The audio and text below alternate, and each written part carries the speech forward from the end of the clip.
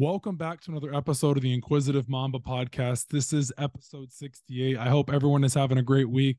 Almost Friday. Not a lot going on in sports right now. It's a very dry time for sports. Baseball, hockey finished up, NBA finished up, Summer League just finished, but that's not the point. Tonight's guest on tonight's show is Alex Martin, a very dear friend of mine who is a sports reporter in Southwest Florida. To get all your Southwest Florida sports news, this is the guy. Make sure to follow him on Twitter, NP_Alex Martin. Alex, it's a pleasure to have you on tonight's show. Awesome. Great to be here. Been listening to the pod lately and, it's just fun to talk sports and everything. I don't get a lot of chances to do stuff like this. So it's always fun to just be able to catch up and, be able to share my story a little bit. Yeah, most definitely. So I really want to introduce you. You've had bylines in the Washington Post, the Miami Herald, the Orlando Sentinel, Naples Daily News, Naples News Press.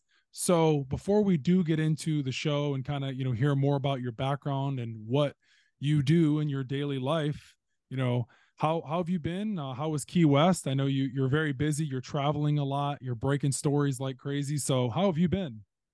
Yeah, Key West is good.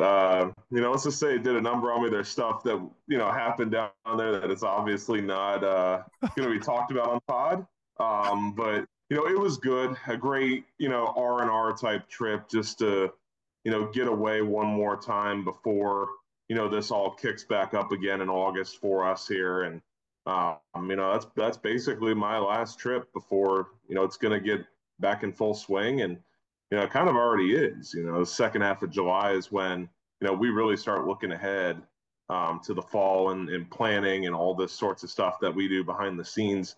But yeah, I mean, Key West is good. Went down there with a friend and his fiance and then two other buddies. So it was the five of us just really taking in the weather down there, enjoying it, and, just spending a long weekend down in the Keys. Most definitely. So I'm a big food guy. I love to explore new food places all the time. What was a food spot that you tried in Key West that you have never had before, or something you can put on the map for people when this gets out to social media? So throw a place out there.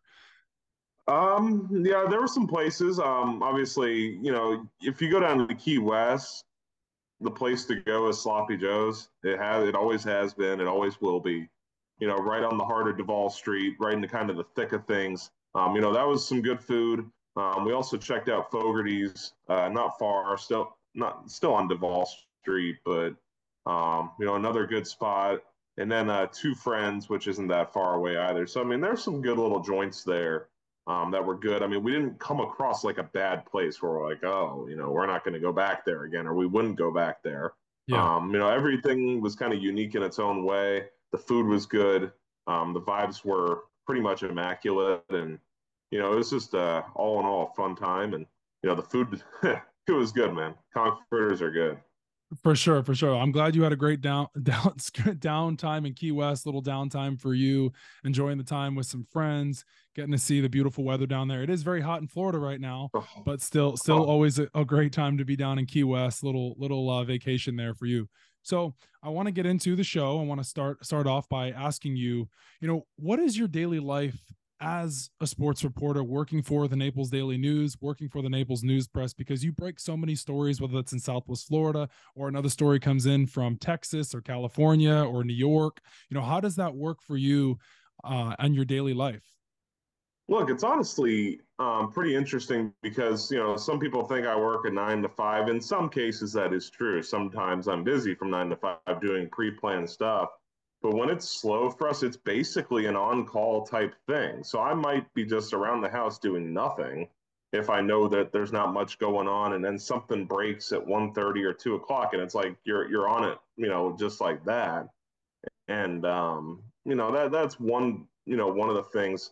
It often gets looked at as you're working pretty much 8 hours a day. That's not the case a lot of the time, and sometimes I'm working on my own schedule. Some days I'm not even working, and I'm just putting my work off until 10 o'clock at night. In part intentionally, because that's when I operate better under planned circumstances, doing features, doing lists, those types of things. So sometimes I'll work late just because I feel like I put out better content when I'm just basically by myself. But yeah, it really is interesting because we're all different. There's coworkers of mine that have different preferences and how they when they get their stuff done and how they go about their own business. So it really, it can vary from reporter to reporter. Not every department could get away with what I'm doing. Obviously, breaking news, that's obviously a non-starter. You can't just sit on things until 10 o'clock at night and then do them. It's, you're on it with the snap of a finger, basically. But, it just depends really on the reporter. Right now during the summer, that's kind of where it applies most. Football is kind of a set schedule. Early on in the week, you have to have stuff done by Wednesday. And our podcast has to be up by Wednesday. But Thursday, Friday, Friday, you're not working until 5 o'clock. Friday, you're not doing anything during the day unless if something really serious warrants, you working before that. So it's basically, it's for the most part, it's a set schedule during the fall, but it really is, it can vary from week to week. I'm so glad you brought that up and you mentioned that kind of your daily life and what really goes into it. But how do you find your balance as a sports reporter, but also living your life as a young individual in Florida who just graduated not too long ago from FGCU, but just finding that balance? Like, how do you find that as an individual in this world? Because sports can be so toxic, can very, take a toll on your life so you don't burn out. So like, how do you balance in between sports and your personal life? Yeah, it really is a good question. I don't know how I do it, quite frankly. There are times where I question myself and how am I doing this? Yeah. But it's all about having a balance, and that includes playing pickleball with friends or doing just walking around the neighborhood or going to a park and just walking around and just basically reflecting and Yeah. just kind of not doing much of anything. You're just kind of just looking around, listening to music, just a lot of that sort of stuff it really helps. Reflection matters and just thinking about things. And that's really how I get by in my daily life. And, not the same for everybody. I'm obviously a little different than the average person and whatnot.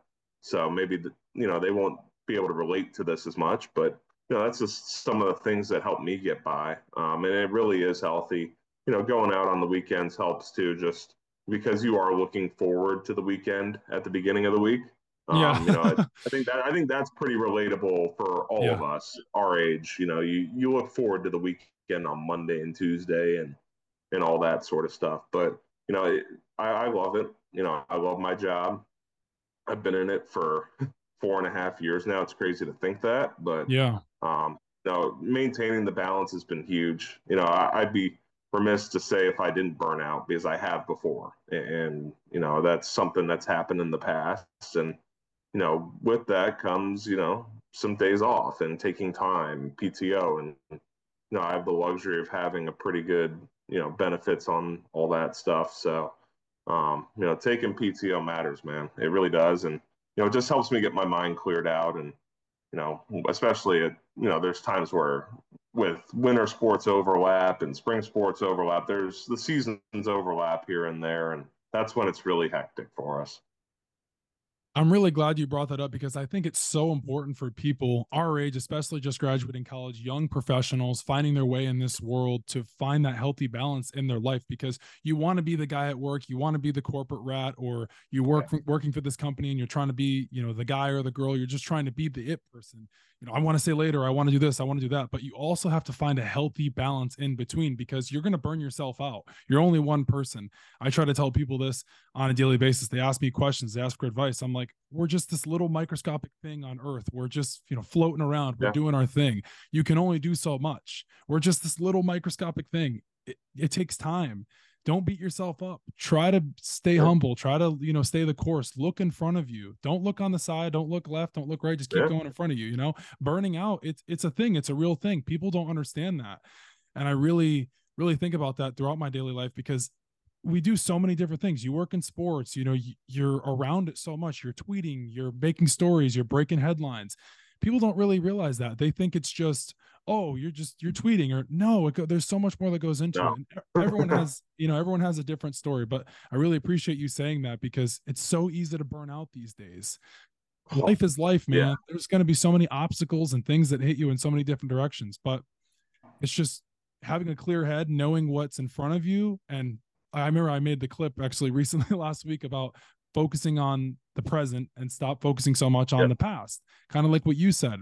I'm not worried about, the story I broke last week. If it wasn't the best story that I focused on, I want to make the next one yeah, better. Don't beat yourself up. So exactly. I'm glad you shared that too. So It, yeah. yeah, and with that, I mean, there's sacrifices that have to be made, and I hate Yeah. admitting this publicly, but there's some people that have been in my life for a while that have kind of faded out of it, and that's Yeah. just the way stuff is sometimes.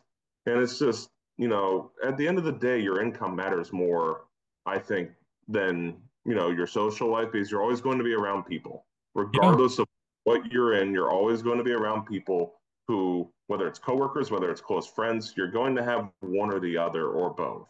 And that's kind of where I'm at. I've had this, I just haven't talked to some close friends in a while that were close 5, 6, 7 years ago. Yeah. So it's more so like, that they kind of know what I'm doing Right. on a day-to-day basis, and some of them understand, some of them don't, and that's completely fine.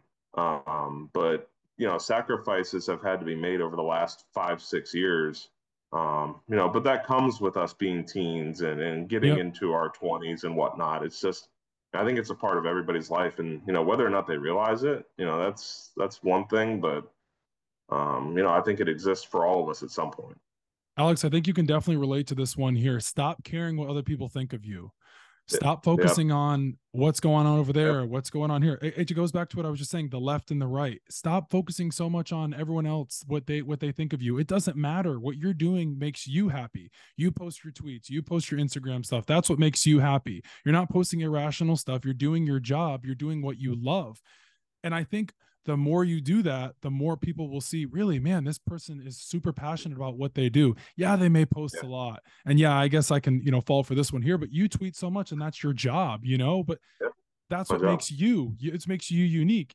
NP_Alex Martin, a little Twitter plug there. But no, the point is do what makes you happy and everything else will fall into place. It may take time. It's going to take time. It's not going to come overnight.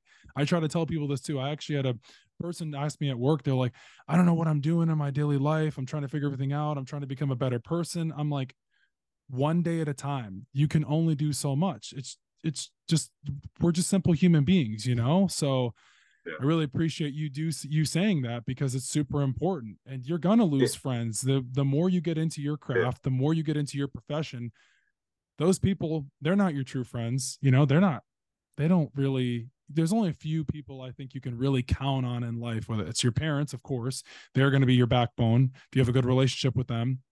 And secondly, you Yeah. may have one or two close friends, and the person that you confide in that is your best friend would probably be your best man at your wedding, or shit, I'm drawing a blank for girls for what is it, bride, not bridesmaid, best, no, it's not best Groomsmen. woman, groom, yeah, but I'm drawing a Oh, blank. But anyways, the point is yeah. people that are in your life are the important ones that you can really count on. There may be one or two people, and that's about it. But like you said, your circle gets smaller and smaller as you get older, and you really It, kind it, of summed it up there. yeah, and you brought up something great. In high school, I used to be very conscious of what people thought of me. Now I could care less. I don't give a shit. Yeah. Like, yeah, Yep.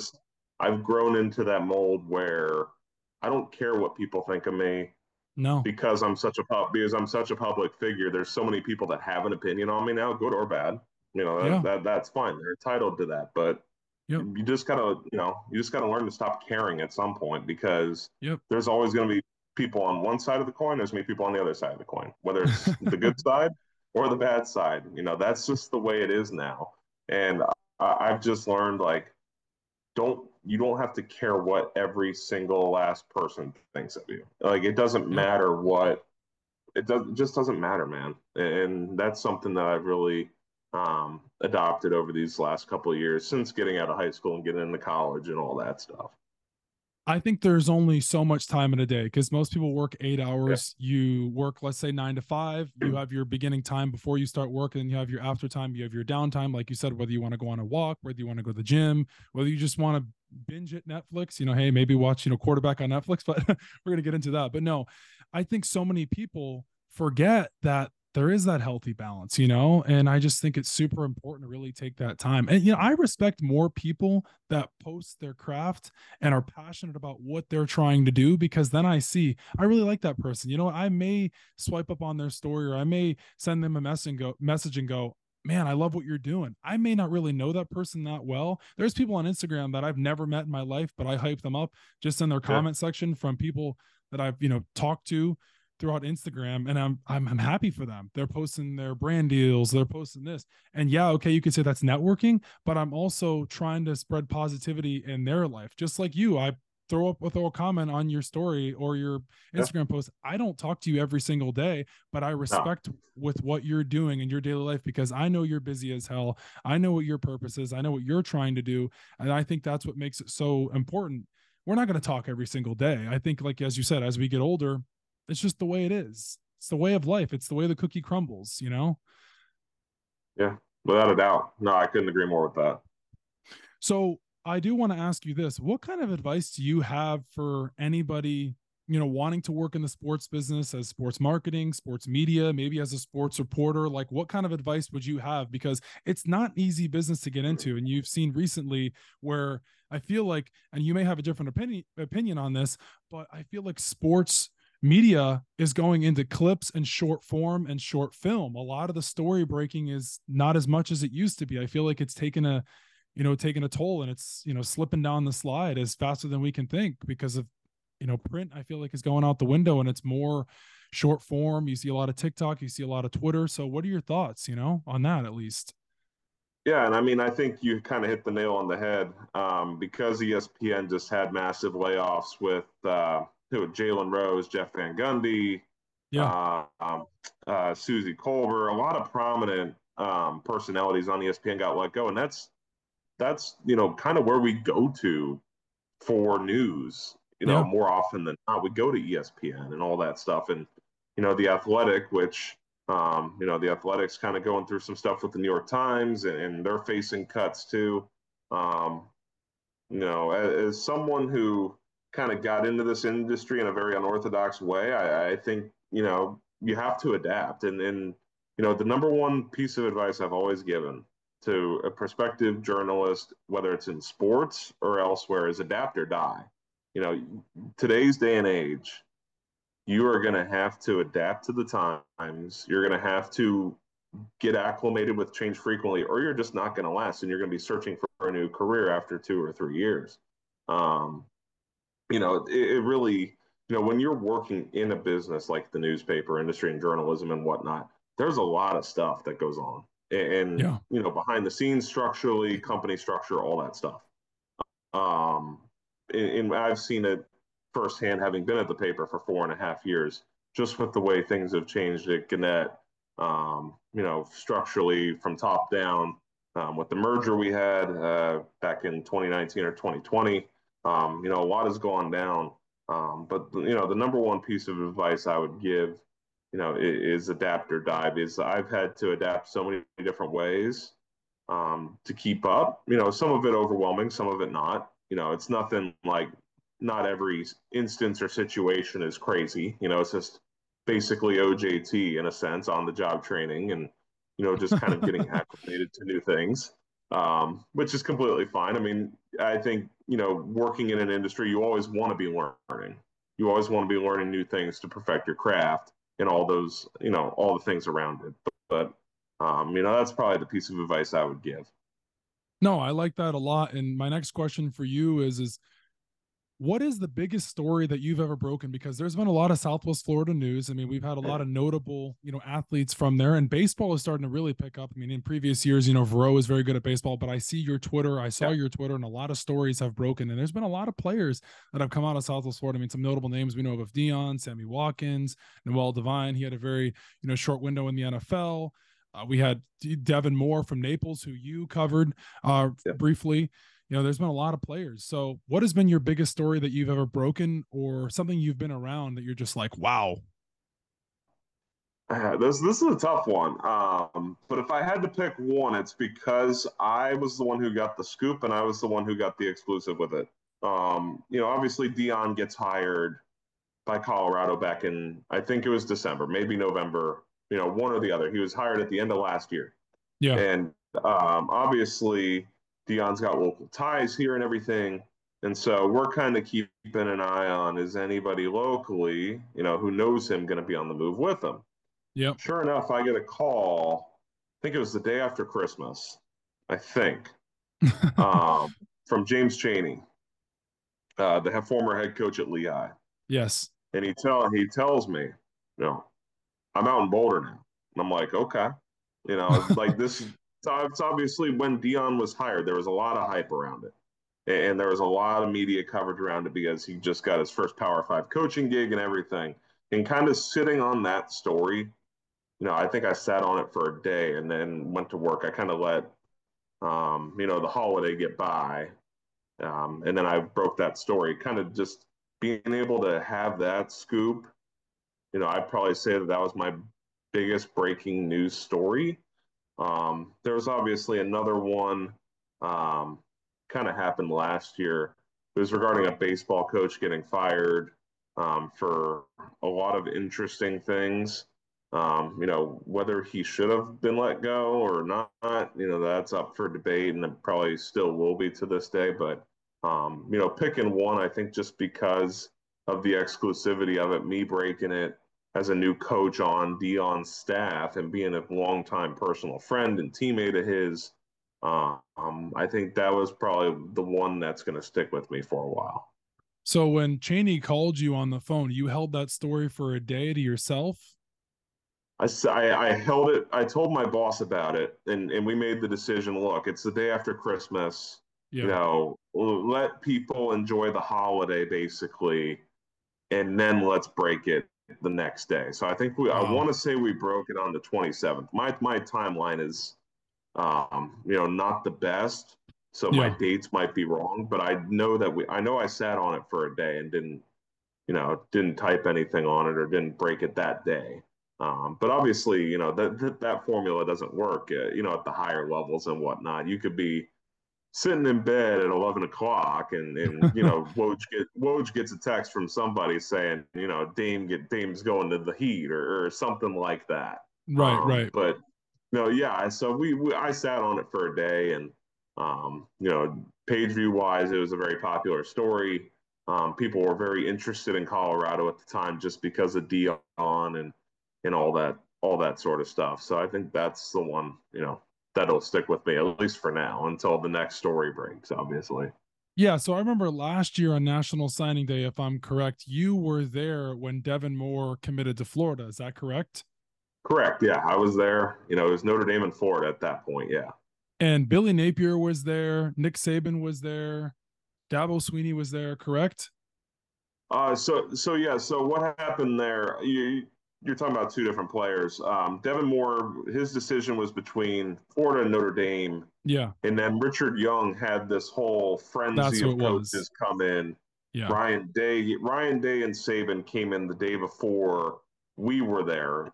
We saw Dabo, Napier, and Kirby Smart from Georgia. So we kind of got video and footage of them checking out Lehigh. We got photos, some pretty good ones from our photographer Andrew West.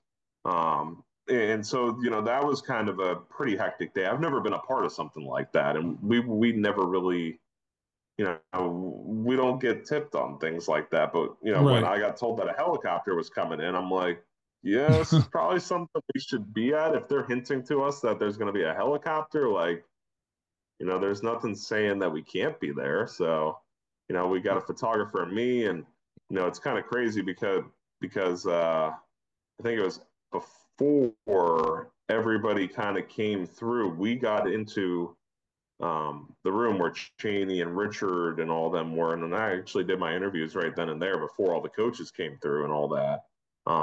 So that was definitely one of the more unique days that I've kind of been a part of. But Devin Moore, yeah, I mean, that was signing day 2021. This would have been December of 21. Yeah. And, I had to pre-write two different stories, basically. So we had something up right when he put the hat on. So I had my Wow. Notre Dame story. I have my Notre Dame story ready, and I have my Florida story ready. And then once I texted my boss saying Florida, that thing went up immediately.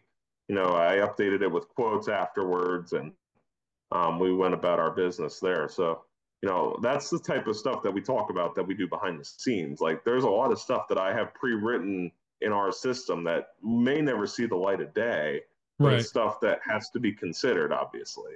It's like little. It's like Lil Uzi when he said he has so many albums and songs in the archives. Like and all these artists say, I have so many stuff. I have so many songs in the archives. It's like you do. You have so many stories in the archives that you don't know if you're gonna post or not. And you're like, I want to post Exactly. this. I want to post this, but it's not. It's not gonna happen. Or oh, this guy's going there. No, he's not. I can't post it.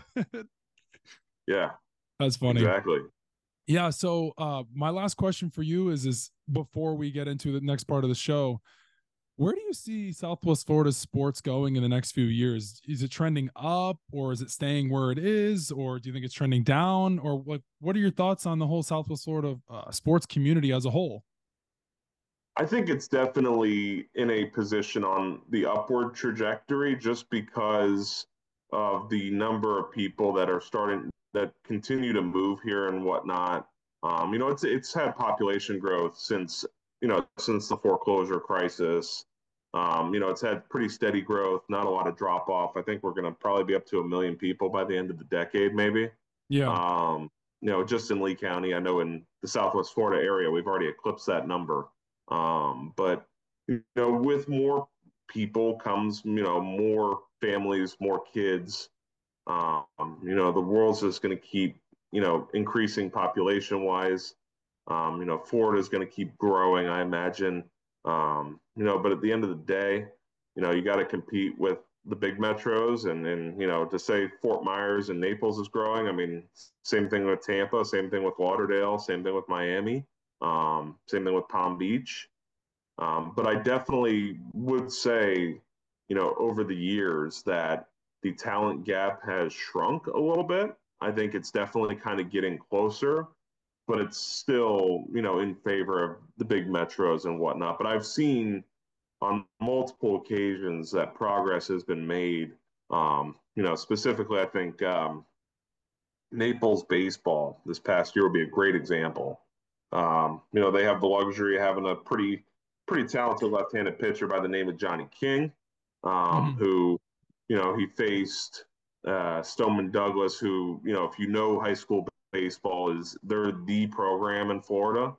I forget IMG, but Stoneman is the real deal. Yeah. And he struck out 10 guys over 4 1/3 innings, 2 hits, two Wow. walks. And to do that against a program like that was unheard of. Yeah. And they only lost, I think it was 2-0. When Stoneman was blowing out teams left and right, I think they mercy ruled their opponent in the state title game. But, at multiple occasions, baseball, it's never really been, an issue with the talent gap. Baseball is one of the rare exceptions. Softball, yeah, I guess. Volleyball, I think it just depends on who you're playing. There's some schools around here that can compete statewide, and Seacrest Country Day and Barron Collier this past season could compete with anybody across the state, I think, Yeah. as well as Canterbury. But it honestly depends on sport by sport. I think you kind of see it exploited a little bit in basketball, in football in some areas. But I think as a whole, when you look at just high school sports in general, I think it's closer than what a lot of people may think. No, I agree. And I think it is trending upwards after what you just had to say, especially baseball. I feel like there's a lot of players coming out of Southwest Yeah. Florida, especially a lot of these private schools are recruiting these players. And like you said, IMG has been, the juggernaut for years, but it seems like a lot of these smaller private schools are making waves and they're making a name for themselves, especially with what they have to offer in the state of Florida, their campus, what else, so Yeah. I think that's a good way to end that part of the show. So the next part of the show, NFL, NBA, and MLB. nothing really going on in college football other than Yeah. Caleb Williams, if you want, but there's not a whole lot going on in college football. I mean, Lane Kiffin got mad about NIL and not a whole lot going on in college football from what I've seen. It's very dry right now, but next month we do have some college football. So I did want to talk about the NFL running backs. What the hell is going on with this running back thing? It blows my mind because actually a few months ago when I was recording an episode of the pod, we were talking, Max Adams and I, Max Adams, we were talking about running backs and we had two different opinions. He said running backs should not be paid. I said running back should be, but I think there's a middle ground there. I think I hate bringing up politics, but I think, Republicans and Democrats, they have their own things. I don't like this. I don't like that, but middle ground, you got to meet in the middle somewhere, especially for the Giants with Saquon Barkley. I don't think the Giants would be relevant if Saquon Barkley wasn't on the Giants. If they would just had another also ran running back, like if they want to go into this season with this random running back room, they drafted Eric Gray out of Oklahoma. I don't even know who else they have. I don't even know if they still have Matt Breida. It doesn't even matter. The point is you have to pay Saquon Barkley. You got to come to some sort of agreement. I know the new GM and Joe Schoen is trying to play hardball here, and the new coach Dable, they're trying to play hardball, but I think they're a 6-7 win team without Saquon Barkley. Am I wrong? Am I missing something? Because I just really think the Giants need to come to some sort of agreement because it just seems like Saquon potentially will hold out. Yeah, no, not at all. It's funny you mentioned Max Adams. I actually saw him this past weekend in Key West. Shout out that's to my Max, guy, right? That's my guy right there, man. I always had to show love with my boy Max. But yeah, get into the Saquon question. I think, I have my personal list of running backs that I would pay right now and which ones I'd let walk. That list is going to be different for everybody. But Saquon, you have to pay Saquon, especially after the year the Giants just had in Brian Daboll's first year. Making the postseason. I think they posted double-digit wins, if I'm not mistaken. And for New York sports fans, that's a borderline miracle that the Giants posted 10 or more wins in a season and all that. But Saquon holding out, I mean, yeah, that's also a tactic on his part. Like, makes the front office jump a little bit. Like, look, if he sits out, then we might become irrelevant again. And, do I think he would sit out? I mean, I'm leaning towards no, but yet again, I don't think any of us expected Le'Veon Bell to do the same thing when he did. And I think that was 5 years ago. And Le'Veon Bell was really good up until that point. And, maybe the Steelers saw something that we didn't, but obviously he kind of faded off, not really making many waves after going to the Jets. But at the end of the day, Saquon is on my list of running backs that I would pay. And however much that is, he's an integral part of the franchise for them moving forward. He's the guy. He's the face of the Giants. I don't think I'm saying anything controversial there. And I think it would just look bad, for the fans in New York and in the Meadowlands and for them to not see 26 on the field on Sundays. No, and it's a good point because the Giants ownership, their franchise, they have so much money and they're a team that's able to make this work. This is a guy that you drafted as your, future back. And I get it. The market is different and with the way the NFL is going now with the star, studded positions, you want to pay a defensive end, you want to pay a corner, wide receivers getting up there as well. They're very expensive. I feel like it was a slap in the face to Saquon Barkley to pay Daniel Jones over him because Saquon is such a dynamic running back. He makes everything go for you. I really don't see the Giants offense being the same without him. Now, I have a really close friend of mine who is a big Giants fan, and he doesn't want to pay Saquon, but sometimes you have to bite the bullet. I mean, I really think Saquon Barkley is a top 3 running back in the NFL. Now you got Chubb, you got McCaffrey. Derrick Henry seems like he's slowly declining. He's getting older. I mean, they're giving him 300 carries a year. I don't see why Saquon Barkley, they got to come to some sort of agreement. And like you said, I think he's potentially going to hold out. He's going to stand his ground. But, the longer he does that, the more likely he becomes irrelevant. And look, I mean, Saquon was drafted not that long ago. It was 2018, 2019. Like, he hasn't even been in the league for 6 years yet. And I think this would be his 6th year. And granted, he's had his share of injuries, Um, I probably agree with Max on the point that, yeah, running backs are replaceable, but we're nowhere near having that conversation with Saquon Barkley yet. I mean, he's coming off a strong year Right. where he led the Giants to the playoffs. He did all these sorts of dynamic things that we saw at Penn State and that we saw in his first couple years in the league. But he's not anywhere near the point where we need to talk about replacing him like Zeke Elliott, for example, who has, I think we can both agree, not fallen off a cliff, but Right. production has gone down and he's just turned into a running back that just doesn't seem to fit the mold anymore of where the game is. But Saquon is just, he's kind of in a league of his own in terms of what he brings to the table. Especially pass catching and carrying. I think there's only really one or two guys that you can throw in that conversation with him, and that would be Christian McCaffrey, obviously, and Tony Pollard, who I still think is underappreciated as a running back to this day. I was surprised that he didn't start over Zeke earlier on last year than he did. And the Giants, or excuse me, and the Cowboys didn't pay Tony Pollard. They franchise tagged him. So that's another thing as well. But Yeah.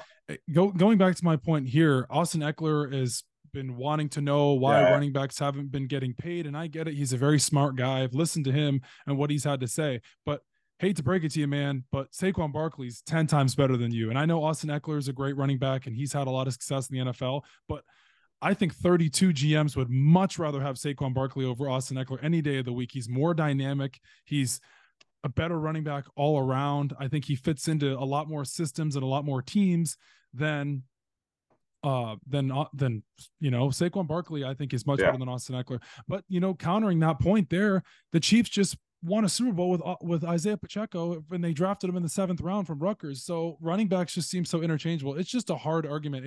It's an ongoing debate. And I think it's going to continue and it's going to ramp up.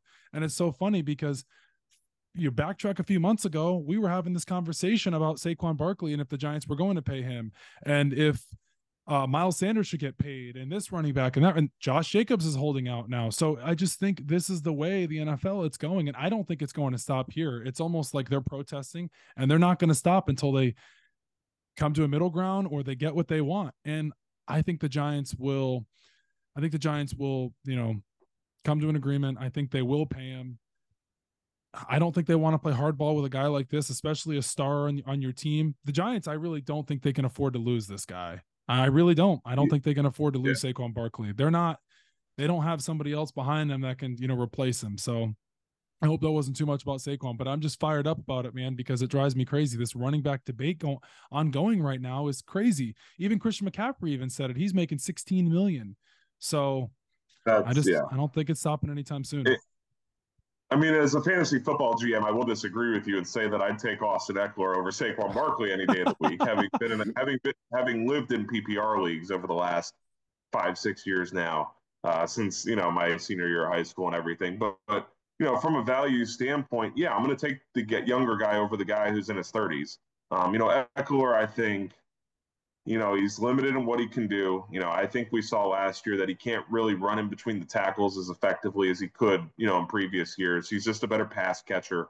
In that offense, Herbert set him up for success in some areas, specifically as a pass catcher. But, when you need a guy to run in between the tackles and to kind of break one off, you're looking at a guy like Saquon or Nick Chubb or I'd say a healthy Jonathan Taylor. Quite frankly, I don't think his 2021 season was a one-off. I think it was, I think he's gonna get back to form this year.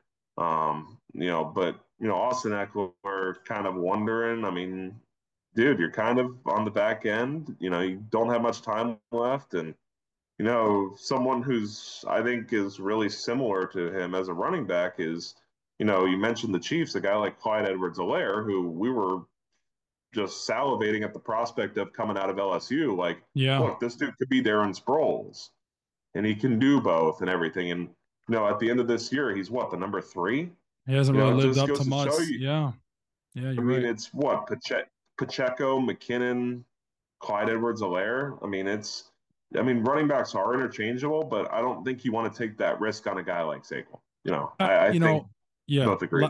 last point here though about Saquon Barkley, I think he is a generational type running back. Now, some people may call me crazy there. I mean, the Patriots all those years they didn't pay, running backs, but Saquon Barkley is a different type of back, man. He's not just some guy you just throw away and he's easily replaceable. He's not a player like that. He's like losing a cornerstone of your franchise. I really think Saquon's a very dynamic, part of the Giants offense, and people may have other opinions about it, but somehow they're going to have to come to an agreement. So next part of the NFL I want to talk about was DeAndre Hopkins. He recently signed with the Tennessee Titans on a 2-year, $26 million deal, up to $32 million in incentives. And it's been really getting to me. I posted a couple clips about it. And for me, I wish he would have just been honest with himself.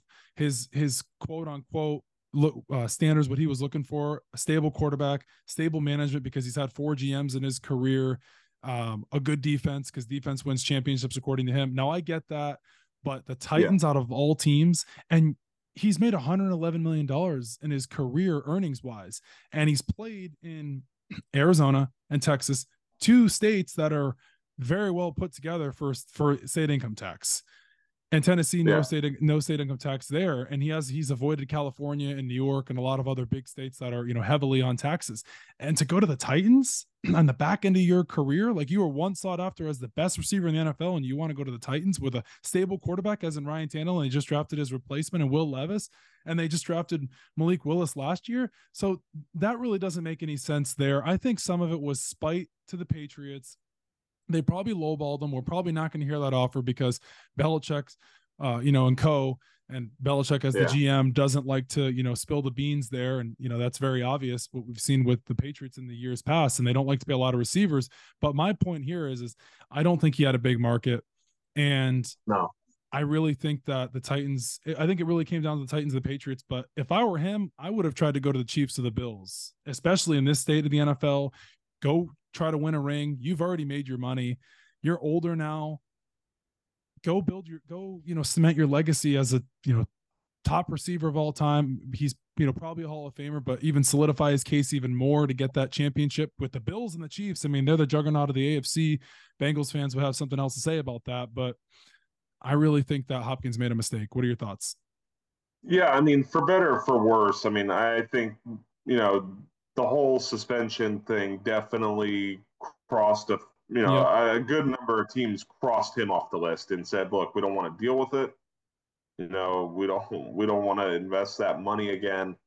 We don't want to invest that money in a guy like that, even though, he was an elite receiver at one point and all that. But I think Tennessee, I'm kind of with you. I think there weren't many teams out there that were willing to extend a contract offer. Belichick's been known, and the Patriots have been known for kind of trying to give guys a second chance, i.e., Antonio Brown. We knew that we saw that experiment lasted for like 2-3 weeks. Yeah. But, I think DeAndre Hopkins probably was going to Tennessee thinking that he could be a guy like A.J. Brown who, as much as we shit on Tennessee and wonder why receivers want to go there, A.J. Brown had a fairly respectable career in Tennessee before he got traded to Philly. I don't know what D-Hop's thinking, though, in terms of the stable quarterback situation, because I think, every analyst in the country is expecting that Ryan Tannehill is going to be on a short leash this year. And, Vrabel and them, won't be afraid to go to a guy like Will Levis early. But 2 years, $26 million. I think this is probably gonna be the last contract he gets, other than the one-day contract if he wants to retire as a Texan or do any sort of that fanfare with a team that he was fond for. But I'm with you. I just don't. I don't really understand why you opt to go to Tennessee. Because I think you kind of compare him. He thinks he can be A.J. Brown, but I think in reality, we're kind of looking at him as Julio Jones, a guy who only caught 1 touchdown pass with the Titans this past, whenever that was, 2021, 2021. Yeah. Yeah. I just don't, it makes you wonder, man. Like, there's some moves that we see in the NFL that are like, okay, this makes sense. Right. there were a couple that were like, great, good moves.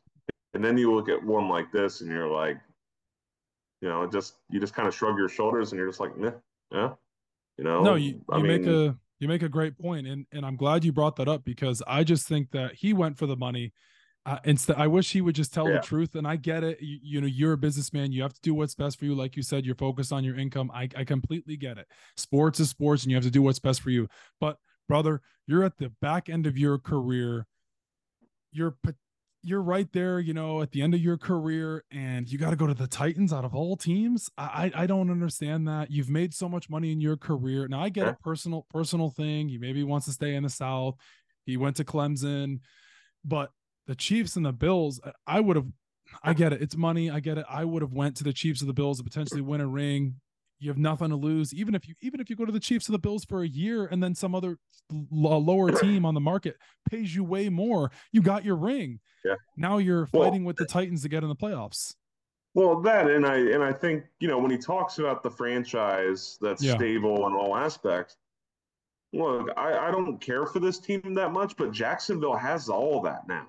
Yeah. With Trevor Lawrence, you have your stable quarterback who actually he kind of got it together this past season. You have a stable front office. You have a stable core playmakers with Christian Kirk and those guys. That's a place maybe I would have kind of taken a look at if I was him. Just because of the success that they had, second half of the season under Doug Peterson. And, I mean, he turned that franchise around in a year. Do I think that, they win the AFC South? I think they got a good shot. But I think, it'll probably be down to Tennessee and them. I think Indy just is too inconsistent and Houston just isn't there yet. Yeah. But yeah, I think, it's going to be a two-horse race between Tennessee and Jacksonville for the South. And, it should be fun to watch.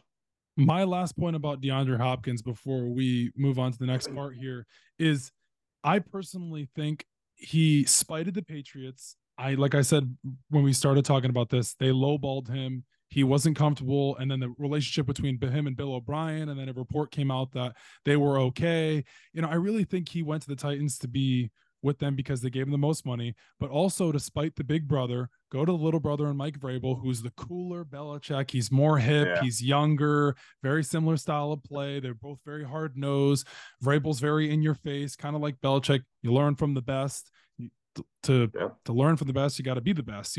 So to be the man, you got to beat the man.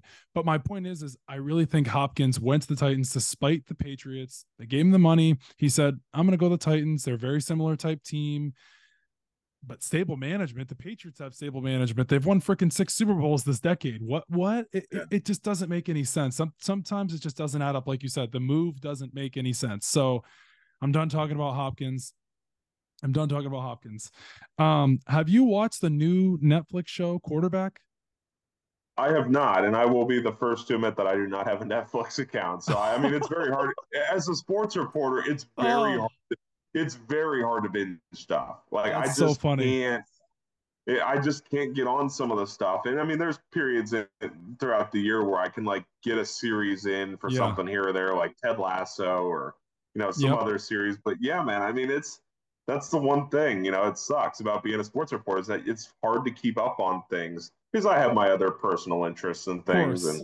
and all that. So I have not seen this series just yet.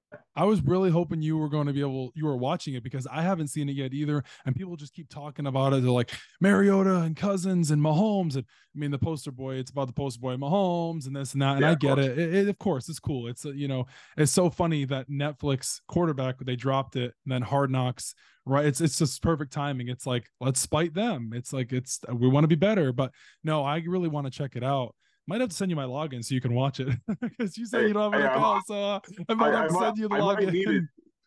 I might need it for that Gators series that's coming out in August on Yes, with Netflix. Urban Meyer. Yes, yes, Yeah. yes. You might I might have to send you the login right after this episode. The 3 dots come up. You're like, why is he texting me? Because I'm sending you the Netflix login. So how about Jordan Addison though being was it I think it was arrested, but he was cited going 140 and a 55. Like, oh my gosh. My buddy texted me this earlier and I was driving myself insane. I was like, dude, You just had Henry Ruggs get into a similar situation. Now, I don't think Jordan Addison's situation is as extreme as this, but man, what are you doing? You're going 90 over, man. Kevin Play O'Connell must. stupid games, Oh, play stupid games, win stupid prizes. Like that's Kev, just what it comes down to. it doesn't make Like, any sense. Kevin O'Connell must be driving himself insane. He's like, the Vikings are creating their own drama. Justin Jefferson, what, last week or 2 weeks ago, said Kirk Cousins wasn't a top 5 quarterback. That's a whole nother story. Then you have the Dalvin Cook stuff. Then you have Jordan Addison. It's like you're just adding fuel to the fire. You're just sitting there, I mean, hanging around the campfire, and you're throwing more fire into the logs that you don't need to throw in.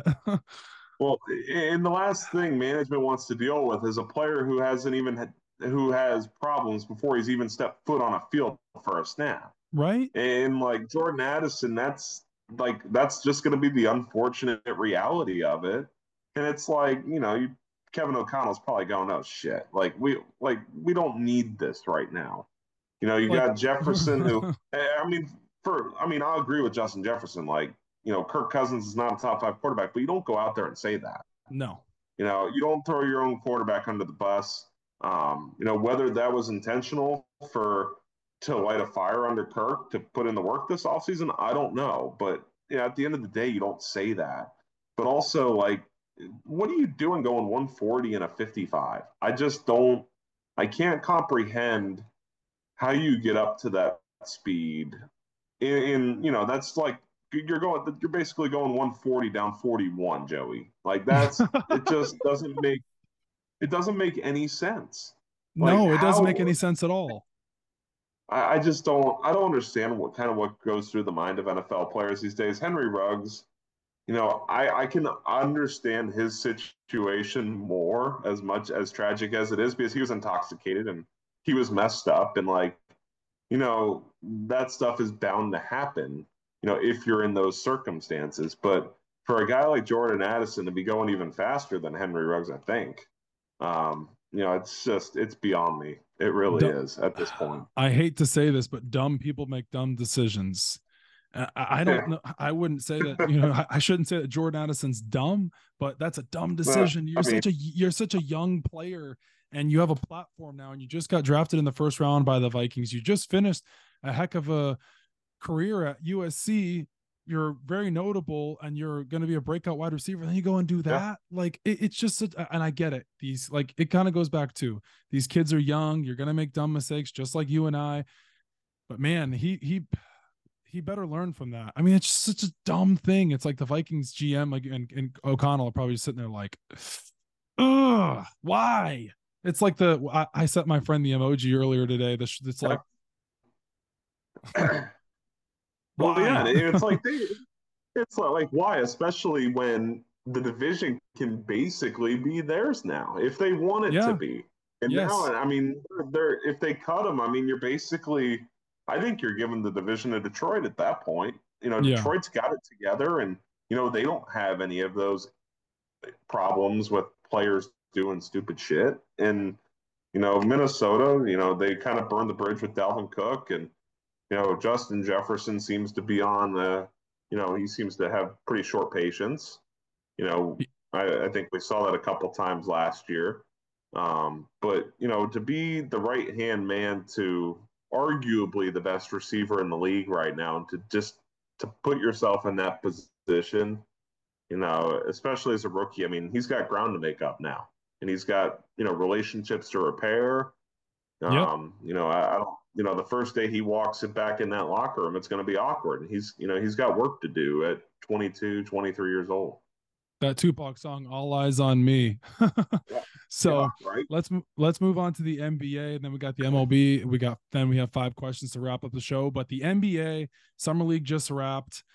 It feels like the NBA is always a 24-hour news cycle with the NBA's drama with this player and that player, and Wemby's a bust, and the Lakers doing this, and the Nuggets doing that, and the Warriors signing or trading for Chris Paul, and then the Draymond Green, Jordan Poole drama with his dad. It's like, you knew as soon as that punch happened, you knew it was just going to be a downhill slope from there. It was just going to be all in, right? And now you get Jordan Poole's dad coming at Draymond Green, and Draymond Green saying this. It's like, it feels like it's like its own reality show. I've tweeted that in the past. It's like its own reality show. So I want to talk to you about the Damian Lillard rumors.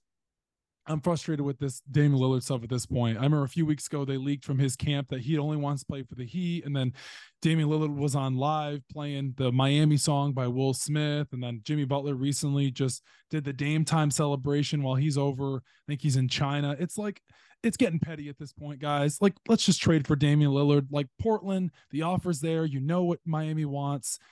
Dame wants to go to Miami. Just grant the guy his wish. It's driving me crazy at this point. It's like it's irking me. It's like, let's just get it over with, guys. We're anxious. We're waiting. It's like you're waiting for the new iPhone to drop. You're waiting. You know it's coming. We're waiting for it. Like, here we go, guys. What day is it coming out? Like, when is the new PS6 coming out? Like, what's going on here? Like, Lillard wants to go to the Heat. Like, come on, you know? So, what are your thoughts? Yeah, I mean, I think, Miami's kind of been in the lead for a while. It's just a matter of if, Pat Riley and all them want to give up what Portland wants. I think you're looking at a guy like Tyler Hero. You're looking at Jovic. You're probably looking at a guy like Kyle Lowry. Duncan Robinson, 4 first-round picks going to they the Port. want. I mean, you're basically emptying out your entire bench here, minus a guy like Lowry and whatnot, and there's picks on top of this. So you're probably looking at 3 picks, 3 first rounds, unconditionals. Yeah, I just don't know if Miami wants to do that. As lethal as a starting 5 would be with Lillard, Jimmy Butler, Caleb Martin, Bam, etc. I don't know if the Heat want to do that, because let's face it, I liked a lot of their guys in their bench minutes this past year. I liked a lot of the guys coming off the bench. I liked a guy like Duncan Robinson. I liked a guy like Max Strus, who is now with Cleveland. I think that they got a lot of help from their bench. And, I think you're kind of looking at a similar situation with Phoenix, where, Phoenix's starting 5 is going to be freaking great. Like, there's no doubt about that. But when that starting 5 can't play 45 or 48 minutes, you can get beat pretty quickly in those minutes when those guys are off the floor. But as much as, Dame is a game-changing player, I think we've seen that on multiple instances. I think if anyone were to disagree with that, they're probably one by themselves.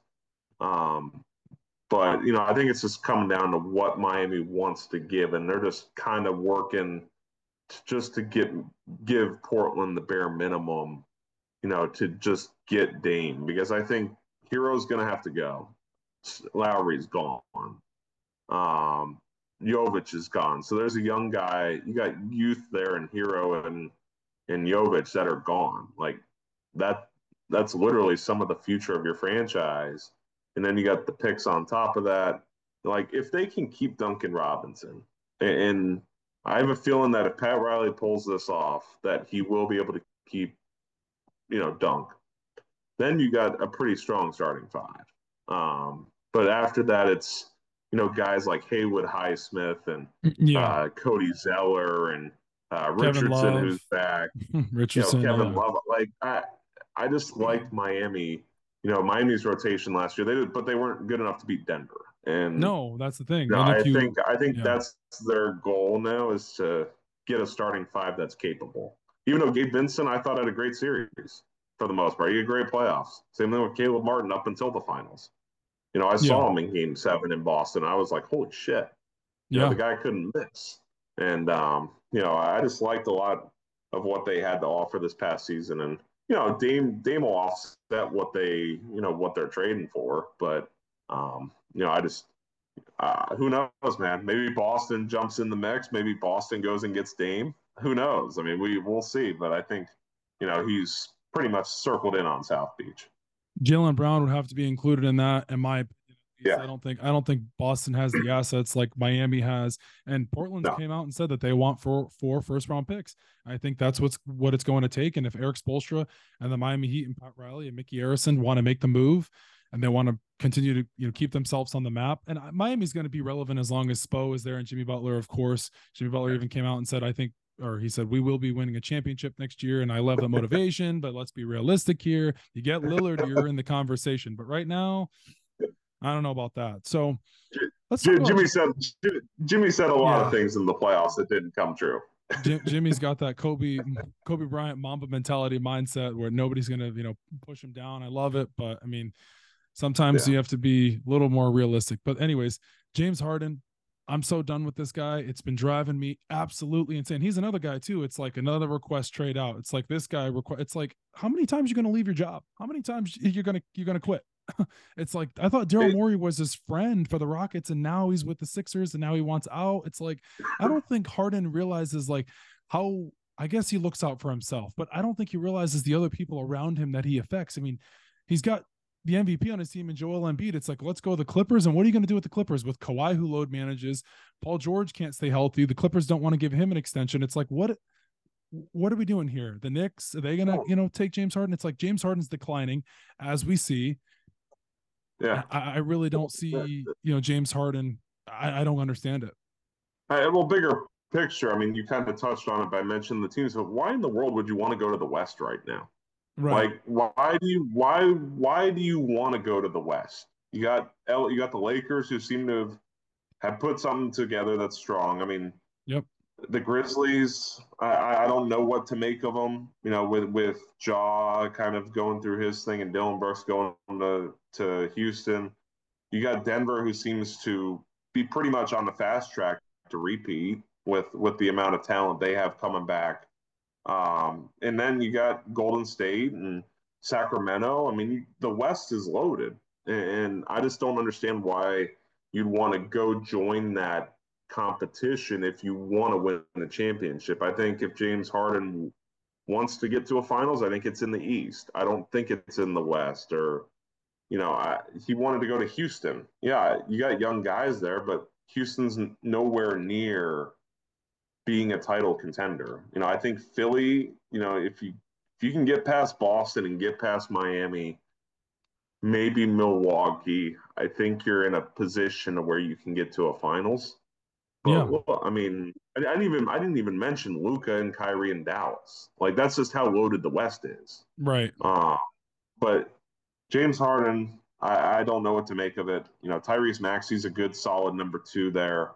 I think James Harden, just enjoy the time in Philly, man, because that's going to be your best chance to win a ring. I think they were close this past year. They get one more key player. I think they're in a decent shape. But James Harden wants out. I think we can write off Philly for the next couple of years. No, I agree with that. And the thing is I think Philly's trying to really build around Tyrese Maxey. They really like him a lot. They said that he's not going to be included in any trade packages. I know they were linked to Lillard, but it's just like Harden. If Harden gets traded, like you said, Philly won't be relevant, of course. And then Embiid's going to want out, and they might just go downhill. How the Eagles fans were going crazy in the streets.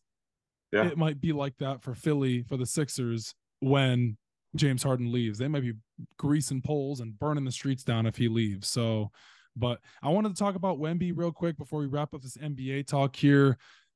I think Wemby's going to be just fine. I said this last week in a clip. So many guys were freaking out, and I was like, "Pump the brakes! It's one summer league game, guys. Like, he played one summer league game, and it's like guys here, like let's hold up. Wemby's going to be just fine. Even if he doesn't have an amazing rookie year this year, he's going to be a great rim protector. He's going to be able to provide defense for you. I don't know if he's going to be the Kevin Durant guy we're looking for right away, or the one-legged threes at the exact moment, but he's in a great position with Popovich. He's in a great program. Yeah. I mean, I don't think it gets any better for a rookie like that to go to a team like the Spurs, who have known to have, great success with player development and helping players grow. I mean, Tony Parker, Duncan Robinson, David Robinson, Tim Duncan, like Wemby's in a great position. Yeah. And the one thing I didn't even realize that he's in the West too now. Yeah. So, I mean, you have the future of the NBA in the West. You have Scoot Henderson, who's also in the West. Wemby is going to be fine. Like, I don't understand why people are freaking out after one summer league game. You have to understand the amount of media that was around him over the last 6 months, talking about the NBA. That does something to you. Yes. And he as much as, you probably don't think professional athletes get it. Their heart is racing just like ours were when we were kids in high school, when we're playing a high school game or something like that. Yep. Like he was probably going through the same exact thing. And Wemby is going to be fine. Like, I'm not concerned at all. He's getting used to American basketball. You know who else, is from Europe that, succeeded and they're doing just fine here? Nikola Nikola Jokic. Jokic, Luka Doncic. Yep. Nikola Jokic should be a three-time MVP. Luka Doncic is 23, 24, soon to be a face of the NBA. You got Giannis from Greece. It's starting to become an international game. I don't Yep. understand why people are very concerned about Wemby at all. I'm not worried at all. I think he's going to be an easy double-double. He's going to be a walking double-double in his first year. And, if he wants to be like Nikola Jokic and create, I can see him being a triple-double type guy. But, I think he's guaranteed for, 18, 20 and 10, 20 and 12 his first year in the league. I think call me crazy just though. with his height. Yeah. Yeah. Call Just me with his crazy height, though. man. I mean, Yeah. it's insane. Yeah, call me crazy, but I don't think Wemby's going to win Rookie of the Year. I really don't. The reason why, because I don't think the Spurs are going to tax him and they're going to put all their eggs into him, because I just don't think Popovich is going to do that. I think he's really going to want to develop him. I really think Scoot Henderson or Brandon Miller is going to win Rookie of the Year because they're going to be way more flashy. They're going to show up way more on the stat sheet. I think Wemby's going to have some of those tough games, and Popovich is going to be sitting there and molding him and developing him and showing him the ropes, showing him the ways, how international basketball is different than the NBA. I think Brandon Miller is going to go out there and drop probably 15 to 18 on night. Scoot's going to have flashy highlights and dunks and crazy plays, and Wemby's not going to have that. You may see a one-legged three every once in a while, or Wemby takes somebody off the block, or Wemby posts somebody up and he gets something crazy or hits it. But I really just don't see Wemby winning Rookie of the Year. I really don't, mainly just because I think Pop is going to sit there with him and try to develop him. And I don't think it's going to be as flashy as people think. And people are going, Wemby's going to win this. It's like, I think he's going to be developed first. I really think Scoot and Brandon Miller are going to be the two guys that are going to be in the race for Rookie of the Year. And then Chet Holmgren, too, is another guy who hasn't even played yet. So, yeah, Rookie of the Year might be a little bit tighter than we think of just giving it to Wemby. It's like Wemby's not a lock to win Rookie of the Year. Yeah, I think Vegas was somewhat generous. I think he's at negative odds. I think by a pretty healthy margin. It is interesting because as much as I think that's something Popovich would do, to my knowledge, the NBA awards are decided by the writers, and there's so many writers that fantasize, or they're probably thinking like Wemby. They get to see Wemby for the first time this year in person, and Right. eye test is everything. An NBA writer isn't going to see every single minute of every single game that he plays. No. But at the end of the day, he's going to be. I feel like he'd probably be a part of every talk show or every afternoon ESPN show. I think Malika Andrews will name drop him once a day. Yep. I just think he has that media coverage around him that, that comes with pressure too. Like Wemby is probably going to feel pressure once the first game is here in a couple months. But yeah, I could see him not winning it. My first look would be right to Scoot Henderson. I think, especially Same. if Dame's on and, he's putting up 20 a game, I think it's a foregone conclusion. But it's just all about how quickly he adapts to the game. Like a guy like Scoot Henderson, prototypical guard, Yep. shifty, quick, can push you in transition like De'Aaron Fox. Can't shoot very well. He can have an easier transition. Wemby is obviously one of a kind, and we've never seen something like him, No. which can make things very interesting. When that first game comes, and maybe a fair evaluation point could be Christmas. Maybe early January to kind of see where we're at. Because at that point, I think we'll know whether or not he's going to win Rookie of the Year. Most definitely. So to wrap up the show, I wanted to talk about the MLB really quickly here. Shohei Ohtani. what's going on here, guys? The Angels going to trade him? Is he going to stay? Like I said, I really think the Angels need to trade Shohei Ohtani, try to get some value before you lose him this offseason because you're not going to be able to afford him. You got the Dodgers on the phone, you got the Yankees on the phone, the Mets owner and Steve Cohen, who has come out and said he will do anything to get Shohei Ohtani. And now the Rays are in the mix for a trade of him. I don't see that. I don't think the Rays would do that. He would just be a rental, and I don't see the Rays giving up their prospects. They're very stingy. They're very frugal with their prospects because they don't like to pay a lot of people, and they don't have a very big payroll. So, and then I also saw the Yankees trading for Ohtani. Don't even get me started about the Yankees. I'm pretty upset about them with the whole Judge thing, and he's not back yet. And Donaldson, they're still paying him, and Rodon is blowing kisses to fans. And then Tommy Kahnle yesterday is beating up a fan, not an actual fan, but a moving fan in the dugout.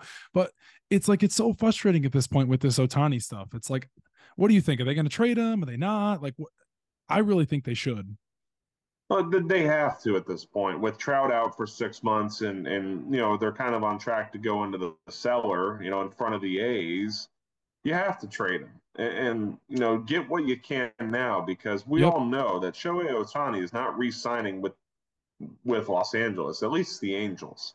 You Right. know, might go to the Dodgers, but at the end of the day, the Angels have a non-zero chance of getting him. Like there's no shot here for him to resign as an Angel. He's gone. They just can't afford to pay him because I mean personally, I think he gets a $600 million contract. I Yeah, think that's how yeah. much he's gonna get. He's gonna get money. He's gonna get 600 mil. I could see the Rays. Like the Rays have the prospects to do it, obviously, and would they be willing to empty their farm? I don't know. Like I don't it's think just so. so tough because the Rays are kind of on their own skid right now. That they've officially moved into second place. The Mets are just kind of in no man's land in the middle of the NL East. The Yankees, they'd be first place in the AL Central. They're Yeah. nowhere attention. So it's kind of you're limited here. And I just don't.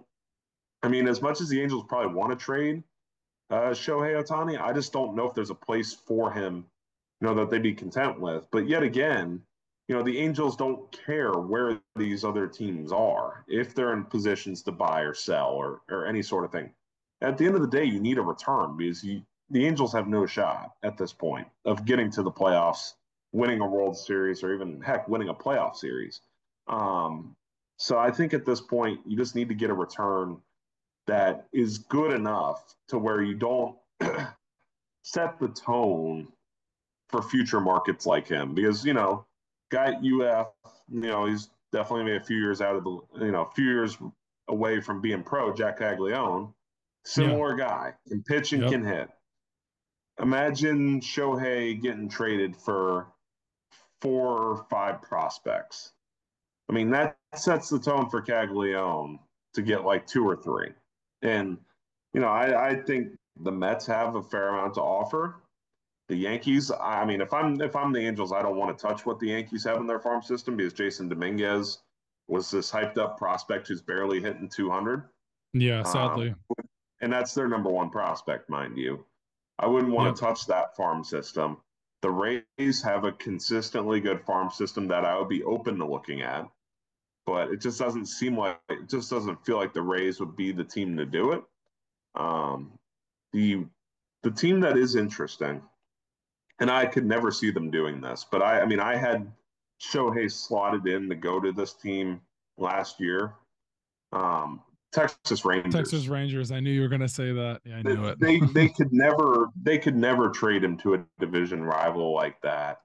But could I see him signing in Texas in the offseason Yeah. after they paid Marcus Semien, paid Jacob DeGrom, paid Seager. Corey Seager? Yep. Yeah, I could see it 100%. Like I could see him going to the Rangers. Will they pay him? I don't know. But just picture what the Rangers could be next year with a healthy Shohei Ohtani, a healthy Jacob DeGrom, a healthy Kumar Rocker. I mean, Jack Leiter, if he gets it together in the farm system, that rotation and Nate Eovaldi, who has actually had a great season since leaving the Red Sox. Um, just imagine that rotation and imagine what the Rangers could become with Shohei Ohtani. They're already going to be a 90+ win team this year. Just imagine what they are with them next year. Jonah Heim, Josh Jung, Marcus Semien, Corey Seager, like you said, they're unreal right it's now. it's it's a good core, man. It No, it really really is. is. It really is. And I think my last point about Ohtani here is because I feel like I'm beating a dead horse at this point. I feel like we all want him to get traded. Yankees fans are holding their breath. But if I'm the Yankees, I wouldn't even make the trade for Ohtani at this point. I would really just try to hardball it and try to sign him in this offseason. You have the money for him. Yeah. You pair him next to Judge. And some people say, well, they trade for him, that you put him next to Cole, Rodon, Judge comes back. You have a really legitimate chance to win the World Series. But I just think there's too much going wrong with the Yankees right now for them to make that type of trade. And you could potentially get him this offseason for just paying for him. You have so much money. You're maybe if the Yankees were like, if they were like legitimate in the AL East, if they weren't slipping, and I know Judge has been hurt and guys have been in and out of the lineup. I mean, but the point is the Yankees are one of the worst batting average teams in the MLB. So it's like, and Boone's on the hot seat, which he needs to go. Cashman needs to go. We're not going to go down a Yankees rabbit hole rant, but I don't think they should trade for Ohtani. It would be the Yankees thing to do by paying for him. They wouldn't trade for him and then not end up not signing him. Like the Yankee thing to do is to sign him in the offseason and get him locked in for the rest of his career. I just don't see the Yankees trading for him at the deadline. You look at a team like the Dodgers, maybe. I really don't know what teams are truly in and truly out on his market, because it's really a tough read right now, because there's teams that you'll probably agree with this, that coming into this year we didn't expect them to be winning, and they're winning. Right. Example: Arizona Diamondbacks, Baltimore Orioles, first of the division. Orioles. It's crazy to think. I mean, the Orioles could be a dark horse because they do have a deep farm system. With the amount of prospects they have. But I mean, for long term, I probably want to keep that group together more than anything. It's a good point. I just don't know where he goes, if he goes. I mean, this could just be all hyped up and he stays an Angel and all that. But it seemed like he, watching the Yankees series earlier this week. I mean, he was pretty adamant that, like, he turned it up and all that stuff. That I mean, I don't know if that's in his best interest. The Yankees are the Yankees. They can pull anything off, really. They're like the Lakers, like the Cowboys. They're a brand. They're not just a team. Everybody knows who the Yankees are, just like the Dodgers.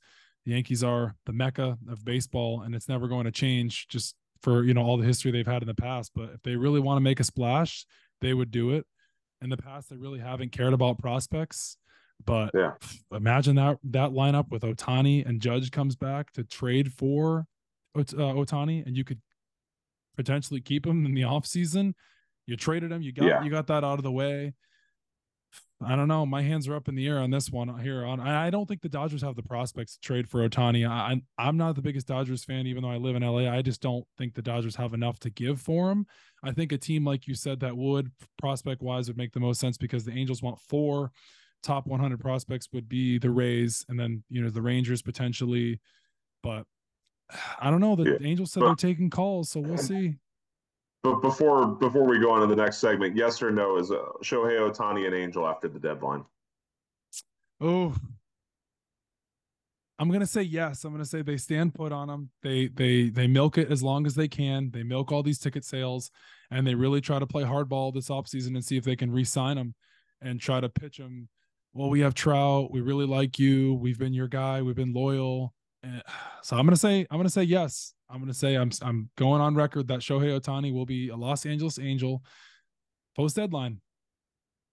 It's tough, man. I think I mean, the Angels, I feel like would be silly not to trade him, right? Just because of where they're at in the teams that are out there that can provide a good return.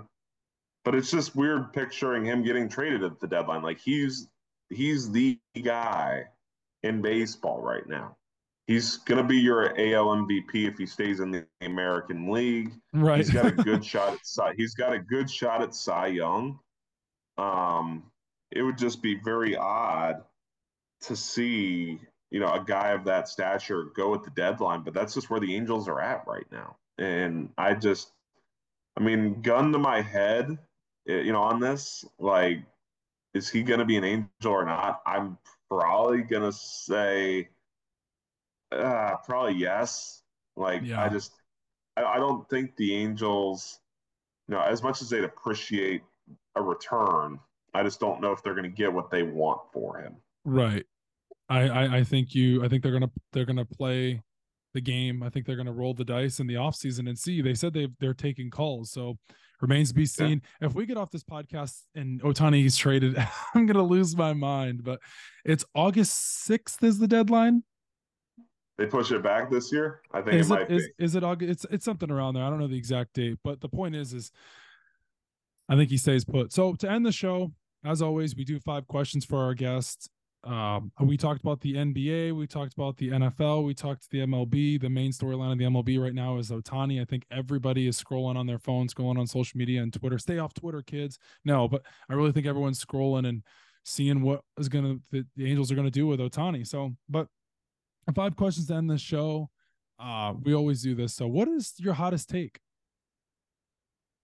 I mean, it's more of a recent thing, but in all sports, kill divisions. Wow. Just get rid of them. They're basically pointless now, and I think the AL East is proving that. Yeah. I mean, as much as as much as you hate the Yankees, like it just bothers the crap out of me I that love the the Yankees Yankees. are in the cellar. Yeah. Oh, as the Yankees are in the cellar, Yeah. but they'd be first place in the Central. Like that Sadly. just like look, the Twins spring train here and everything, but Yeah. the Twins are flirting at 500 right now, guys. I mean, Yep. you got the Yankees who are doing better, and it'd be very odd to see that play out. And I think it goes for all sports too. Like, just kill divisions, man. Like, just make them conference or NFL 2 conferences, no divisions. Yep. Basketball, thankfully they don't do that. It's straight up conferences. So I like what the NBA does. So that's not a concern, and I think they're making it more interesting. Hockey's its own animal, Don't and get me started about hockey. I get base, sad about hockey. but baseball's the biggest one, man. Like Yeah. it bothers the crap out of me to see a deserving team that's winning games, but they're last in their division, and they're probably frustrated. And they have a right to be, because if they don't get in, and the Twins do, sitting at 86 and 76 or 80, 85 and 77. Yeah. That'd just be borderline silly. Alex, don't let me go down a Yankees rabbit hole. You're really getting to me now.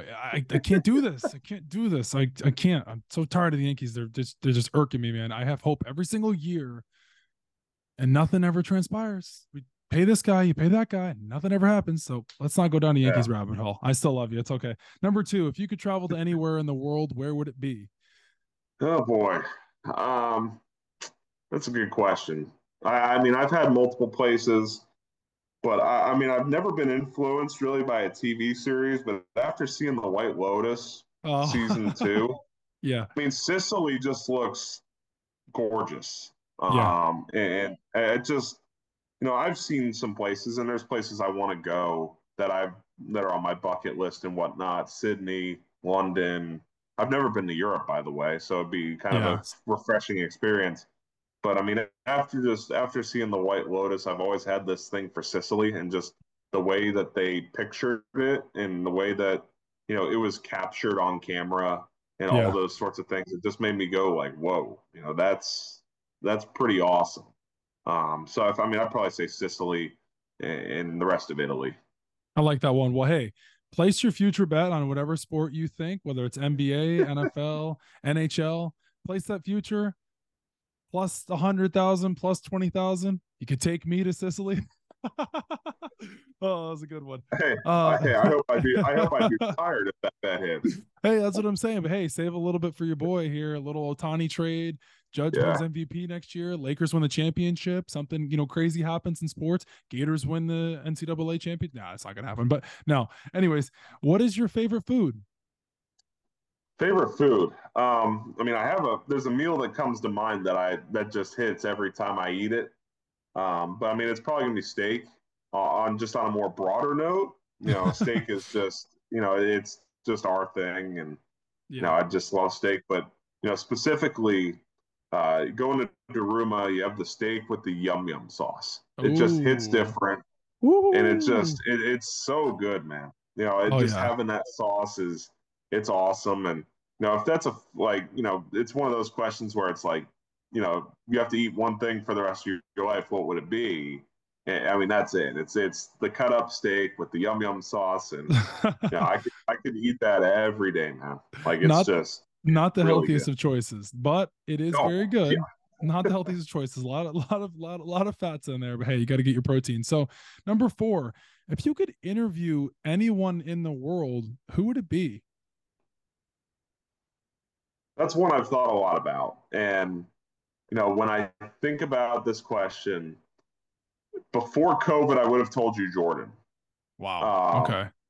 Before COVID, I would have said Jordan, but we've seen his Yeah. extensive interviews now with The Last Dance. The guy who hasn't done that stuff yet, well, there's two guys that come to mind that haven't done that stuff in our modern day: Hmm. TB12, Jeter. Okay. Um, it would probably be down to those two, and just because of the greatness, we have yet to really kind of see behind the curtain look at TB12 and what he's been able to do, and what happened behind the scenes in some areas, especially earlier on in his career. I just think his story is fascinating because Jeter was a very well regarded prospect, very well Yeah. regarded player in high school and all that stuff. I mean, Tom Brady's a fifth round pick or sixth round pick, whatever he was, seventh round, maybe. Yeah. Yeah. Yeah. And his story is just really interesting that like we don't get to hear much about his college days because of what happened after that. Yeah. I'd love to get a peek behind the curtain at the Tom Brady in high school, college, and the early years in the NFL, just like we kind of did Jordan a little bit. In the early '80s when he got drafted, and I think the Bulls were an 8 seed, under 500. They were playing Larry Bird Celtics, and MJ dropped like 50 something one game, and Yeah. Yeah. Yeah. it kind It of was a was a rookie game. Yeah. Rookie year. yeah, Yeah. it kind of was a prelude to very similar structure in terms of what Brady did, winning as many rings as he did, and Jordan winning 6. Um, so I probably want to say Tom Brady just because of the player that he is, and just the amount of knowledge he has on and off the field. Especially because there's stories that we'll get to hear for the first time in a documentary, just like Jordan, on multiple occasions. Um, I don't think the pizza thing in Utah really came to light until they talked about it directly.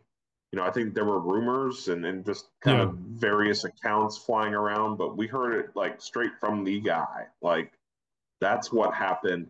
It was 2 in the morning. Like those stories with a lot of color is what I would hope to hear from Tom Brady. And, color stories are just really fascinating, especially for me as a journalist.